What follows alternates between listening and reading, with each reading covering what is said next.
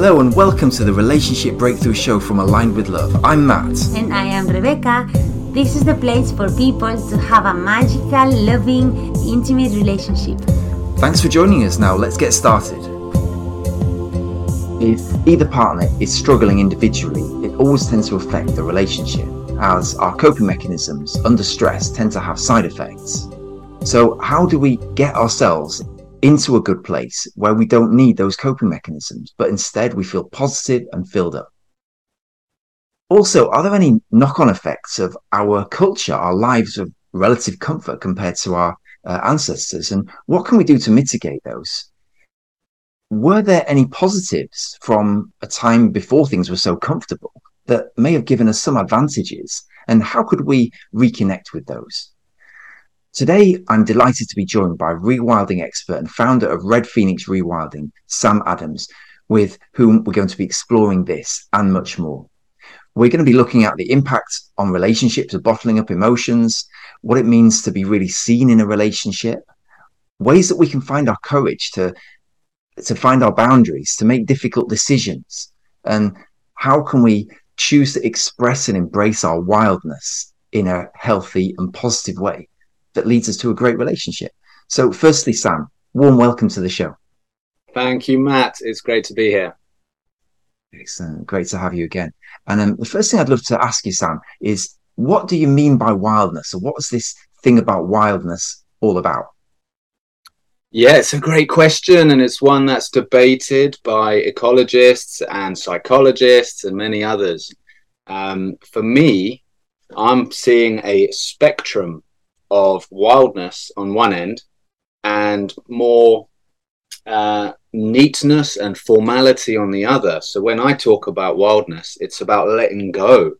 It's about freedom. It's about releasing some of that control from the one end of the spectrum and exploring the mess and the freedom and the authenticity on the other side. And obviously that relates to ecology and the outside world, away from not formal Victorian English gardens and neat paths into more of the forest.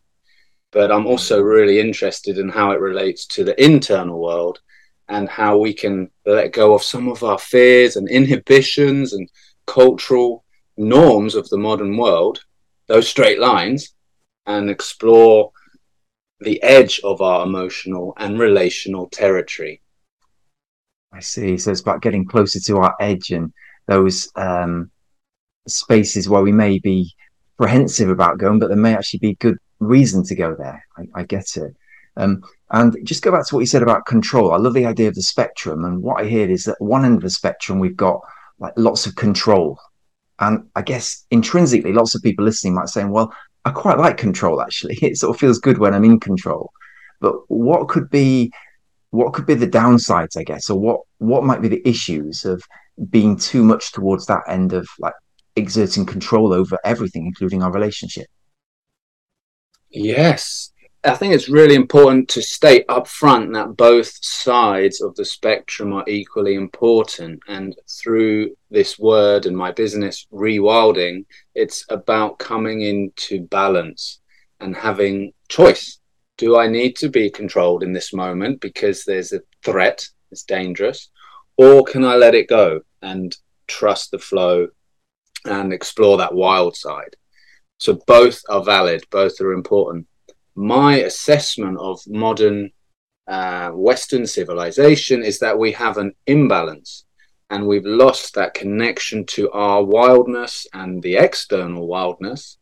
And we're very imbalanced on the one side of control and whatever other words we use for the opposite of wildness. You asked, what's the downside of that? What's some of the negative consequences of being imbalanced? I think if we suppress the wild and just stay in that neat, controlled space, we miss out on excitement, on opportunities, on risk-taking, which by definition is scary.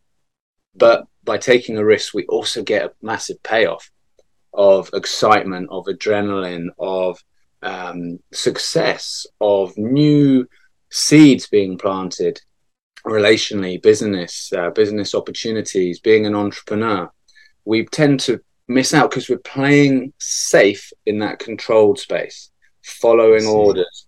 Yeah. I see. I love this topic, and this is going to go really deep today. I can tell because we're talking about relationships, but from a quite an interesting angle. And as I say, the philosophical bit, I guess, is about what is our reason for being here? What is this experience that we're having? And I guess what you're inviting us to consider is where do we sit on that spectrum between control and order on the one hand, and sort of the more wild or chaotic aspects on the other. What I'm hearing you saying, Sam, is that each of us is going to have a different balance, and it's worth considering. Is that a fair summary? Yeah, it's a fresh lens to consider oneself. And I think a healthy individual always has a choice. It's not this static, I am here on the spectrum and this is how much appetite I have for risk. It's at any given moment, what is my choice? There is danger here. We're at a busy motorway, so I need to be really in control, drive safely. Or we're in the forest, there's a field.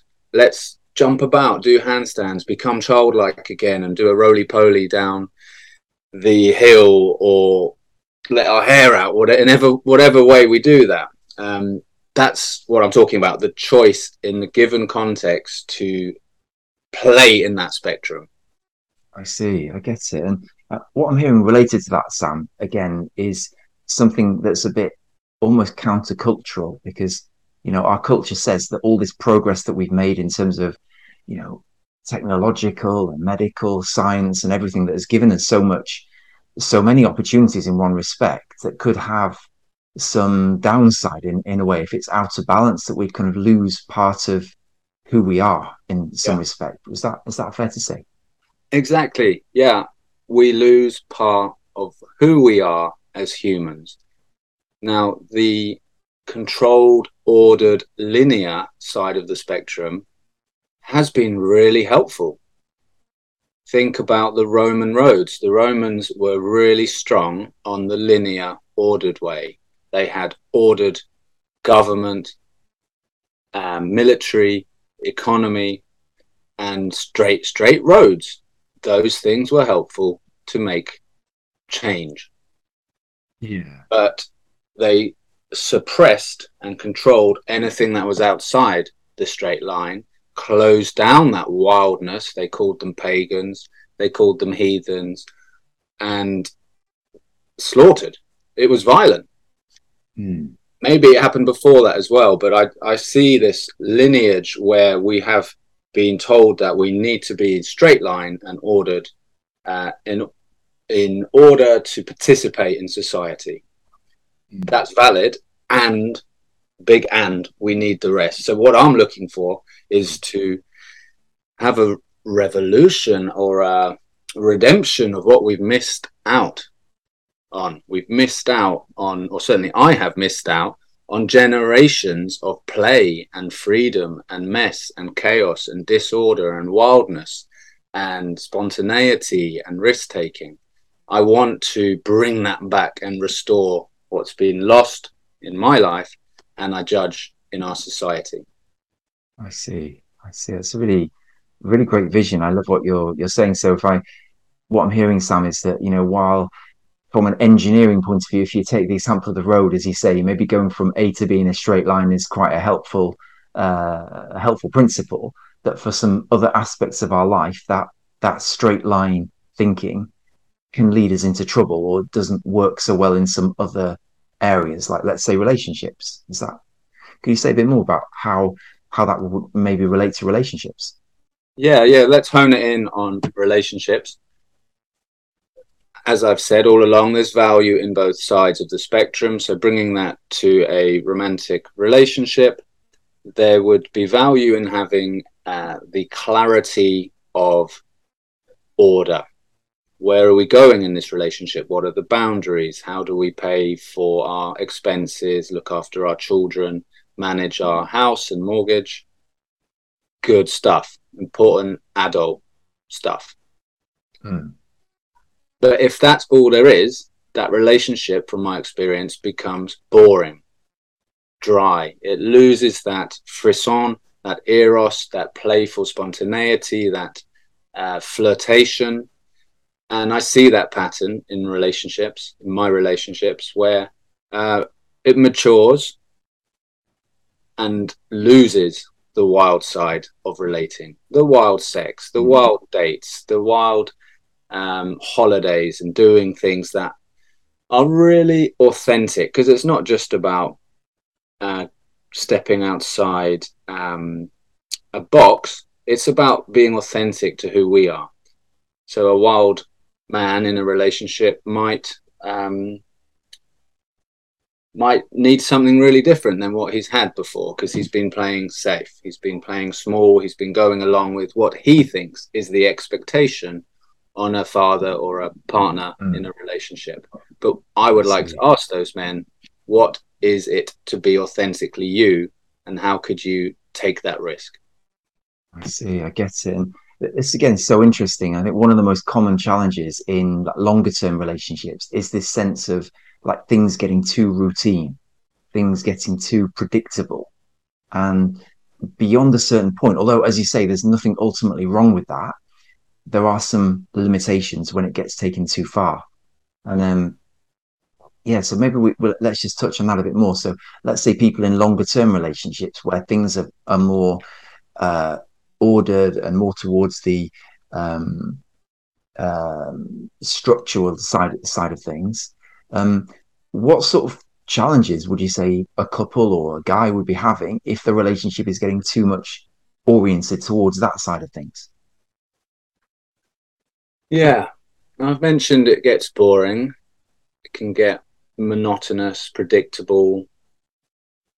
My desire for a couple in relationship is that there's always an affection and a play and a curiosity to meet each other, alongside that long-term familiarity. I think there's a line there, or another spectrum from familiarity breeds contempt, and that other saying about uncertainty and insecurity. So I think if we find some sort of balance between the two, even in a long-term relationship, it will be to the blessing of both partners. And I would suggest that more relationships would be long-lasting if they explore this full spectrum of wildness as well as the neat order. It's a really great perspective, Sam. I love that way of looking at things. And one thing that comes to mind, where couples have maybe got into a rut, of things very domesticated. They're just, looking after the kids and earning the money and paying the bills, and, it becomes very structured. Then, there's almost like part of us at that point, which could be like yearning for something a bit different, yearning for that excitement or difference. And that's when, potentially third parties can come onto the scene that then maybe offer that prospect of something exciting and new and fun and different. And that can be, if we're not meeting that need, then that can be quite a compelling thing to experience. So I guess that's one angle to say that, if you don't maintain this aspect of your relationship, but then there's some natural risks around how you or your partner may find yourselves meeting that need in other ways. I really emphasize the word authentic. I think we change over time. So in a long-term relationship, what it means to be that person may have evolved. So 10 years in, you might want things to be different, and to keep being authentic and keep that communication. It's really hard to find the time and the courage and the self-awareness to do this. But that would be my wish for men and women, to make us take a risk of considering, what does it mean for me to be in relationship with my partner, and how can I communicate that? It might mean shaking things up, taking a risk to say, actually, the way you have cleaned the house for the last 10 years hasn't worked for me, and I've never told you. Or I'd like to try something new, which you might not like in how we do our finances or how we do holidays, and listening to each other, maybe getting support, keeping that conversation alive, keeping that edge alive of authenticity, which for me is that realm of wildness. I see. What do you think are the main things, Sam, that stop us being authentic, or that cause people to lose track of themselves or that authenticity? The risk, there's fear, I would say, is the emotion that might get in the way. If I was to be authentic with a loved one, there's a fear inside me that I will be rejected, that I will be told that what I want is not valid, not acceptable, and that could be really painful, really painful. Yeah. So I'd say that's it at the core, and perhaps the shadow, the underlying cause is we play safe because we're afraid of being rejected when we take a risk and be authentic. Yeah, I see. So it's that sort of playing by the rules, playing safe, don't rock the boat, just causes us to then sit back into our comfort zone in a way. And then we don't experience this other side that then gets suppressed or frustrated in some respect. Yeah. And even before it comes to the couple, Matt, it starts with us as individuals to sit with oneself, and a journal or a mate and talk it through and say, oh, I didn't realize I don't like the way things are cleaned. I didn't realize I actually don't like holding hands in public. I didn't realize that I want a massage regularly. And starting with that, what do you need as an adult? And then you can consider how to bring it to partner. It's a great point, and at least expressing what we want, expressing our desires or our needs. That, in a sense, could be that sense of pushing the boundaries to really acknowledge that there is something here that isn't working for me, and letting our partner know about that. That could feel like a risk, couldn't it? But then I guess the point is that if we don't take that risk and we just sit on it, well, what could happen? Yeah. Excellent. Well, I was going to ask you, Sam, about because I know you do a lot of work with men. I know women as well, but I know because we've connected through like men's work. I'd love to hear your thoughts on how this thing around wildness. Why do you think it's particularly important for men? If you think it is particularly important for men, I think it's important for everyone, but to focus in on men, on that spectrum, my experience and the way I view it, men are more naturally orientated towards the order, away from the wildness. I'm generalizing here, but I would suggest that that is the male comfort zone for many, if not most men. Men like to be in control, single focus, consider things in a linear fashion. That's a gift to society, but it's only half of what it means to be human. I would suggest that women show up more commonly in the other side of the spectrum, where they have the gift of thinking of multiple things at once, multitasking, and that space of wildness and creativity and playfulness and curiosity and the grey. Men are more black and white. I certainly am. And women are less black and white, more grey. We both have gifts, and we can both serve each other and play with that spectrum, play to our strengths. I see. I repeat, I'm generalizing there, Matt, but that's my experience. Yeah. The challenge for men specifically is to step away from that comfort zone of the linear and to start exploring their own femininity, their own wildness, their own space beyond the neatness, beyond the black and white. I see. So would you say that like wildness looks a bit different for men compared to women, or do you think there are aspects of wildness that we men and women relate to differently? My take on this is that our whole society is imbalanced. So men and women have been taught to continue in an ordered, linear, civilized, in inverted commas, civilized way. So we've all suffered from this imbalance. I would suggest that men are there by default and women have been forced to be there. And many have said that's what patriarchy is, that the wildness that is more natural for women has been suppressed by our Western society. So I feel like we need to see a redemption within women and men and our whole society, and women have a gift there to bring to men. We might want to use different words, masculine, feminine, yin or yang. It's a bit clumsy language, but hopefully you get the gist there of my take on it, that we all need to heal. We all need to find balance with embracing that space of creative wildness. I see. I get it. And so your point for men was that because we've been conditioned into this, well, the society that we have really values the order and process and structure, that is one of the factors that's taken us away from this natural part of ourselves. Yeah. I think that's what I heard there, Sam. Yes. Okay, great. And then, so let's say for people listening that are recognizing this and saying, do you know what, I think this could be me, you know, that this part of me that I've maybe got alienated from or disconnected from, you know, that we resonate with this idea of wildness.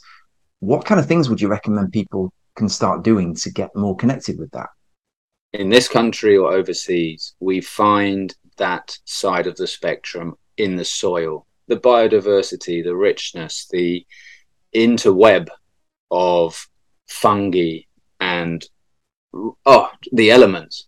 It's there, the way water moves, the way air moves. So that's, for me, an easy starting point. Go and spend time in wild places. That's a good start, but I'm suggesting a bit further than the neat ordered farmland and hedgerows. I'm saying into more of the wild spaces of national parks, the moorland, the mountains. I run rewilding experiences out in nature, and those groups are designed specifically to bring balance back to how we should be healthy adults. I see. That's it. I would love to come on to your work in a minute, Sam, but I'd love to also just touch on how you've come to be so passionate about this area. What's your own journey in wildness or reconnecting with your wild side that has made you so passionate about this area? Thank you. Yeah, it's been quite a journey. I have experienced both sides. So I've tasted the full spectrum, having grown up in this society and lived in London. But then as a teenager, being plucked out of this society and moving to Zimbabwe and spending the next 15 years of my life in Southern Africa with a direct exposure to external wildness and risk-taking and the wonders and dangers of that part of the world. And I learned so much there. It was a deeply transformative time. So I brought that back when I remigrated to England 10 years ago, and the journey's just continued. I think I've spent the last 10 years doing more inner work. If my 15 years in Africa was the external wildness, the 10 years since then have been more considering what's inside me. What does it mean for me to be me and authentically me? And that's been a mixture of therapy, journaling, things I've already mentioned. It's also been circles where I've sat in circle with men and women and talked about these things, listened to other people and learned from their own journeys and wildness. You know, I know we've connected through the men's work that we've done, and I know that this sort of kind of men getting together and doing stuff together is a way of maybe bringing out that quality. I'd love to hear your thoughts on how like men's work in particular has been powerful for you or maybe for other people that you've worked with. Yeah, It has. It's changed my life to do men's work, to sit in a circle of men. And it's huge significance in that shape, Matt, because the spectrum could also be described as the line and the circle. In my way of seeing it, you've got the order of a straight line. But to have a circle means that everyone can see everyone. And what that communicates is everyone can hear everyone. Everyone is welcome. Every voice is valid. Every story, every emotion, every fear is valid. And that's what men's work's done for me. That it's healed wounds in me that left me feeling insecure amongst men and women, because suddenly I was sitting in a circle and anything I said was allowed. It didn't make it right or wrong. It was just, thank you for sharing. I see. So that's me talking and being listened to and heard. Then the inverse is true, where I get to be quiet and listen to someone else, listen to you speak, and then hear that I'm not alone, that my challenges are shared, and that maybe someone else needs my support, and then I can offer support. Maybe someone else is celebrating something, and I can be caught up in their life. So it builds a web of connection and intimacy that is a medicine to loneliness and isolation and the mental health challenges that come from that when we think our problems are the only problems. Such an important point, Sam. Earlier on, we talked about how this idea of like wildness or letting go of some of the control is a bit countercultural. And I think it links to this idea of, well, with our culture, how we men tend not to work together in the same way that we did in previous generations, whether it was in a factory or down a pit or in the docks, whatever we were doing. We don't tend to have those social links anymore in our work. And what you're describing, or what I guess we've experienced with the men's work, it's like a reconnecting on that level that has maybe got something in common with this idea of wildness, would you say? Yeah, and the other thread which is coming up for me is that it's not just sitting in circle and talking. It's not just a talking circle. It is also about an ongoing, long-term participation in the group. And I would use the phrase of a journey, or living in East Africa, it's a safari. That means a journey. So by going on emotional and relational safaris together, that all fits within the wildness for me of connecting across the wheel of the year, across the seasons and the months. And to hear people's stories change, the ebb and flow of emotions, to sit and talk, yes, but also to mark the seasons with bonfires and food and feasting and festivals and birthdays and deaths and births. To participate over time is equally valuable, or is half of it. It's half of it. It's not just sitting in a static circle for a once-off. It's about, I'm here. We are going on a journey together as a band of humans, like our ancestors did, because we are wild people. I see. Yeah, makes sense. I love that. And tell me a bit more about your work, Sam, around promoting wildness and what kind of services you offer and how people can get in touch with you. Yeah, thanks, Matt. Yeah, so I have been working with the soil quite directly for 15, 20 years, supporting farmers around the world, always with an emphasis on natural systems, organic permaculture systems. And last year, I turned that into a business with a focus on rewilding. I've called it Red Phoenix. And the word phoenix, the story of that bird, is that the phoenix is coming out of the ashes. So for me, everything I've said in this discussion with you about redeeming and restoring what was taken away is caught up in the name of my business, that the phoenix is rising to create a more connected, more wild, more balanced, or harmonious world. So how do I do that in the business? 2 threads. I rewild places through landscaping, wildscaping, tree work, garden design.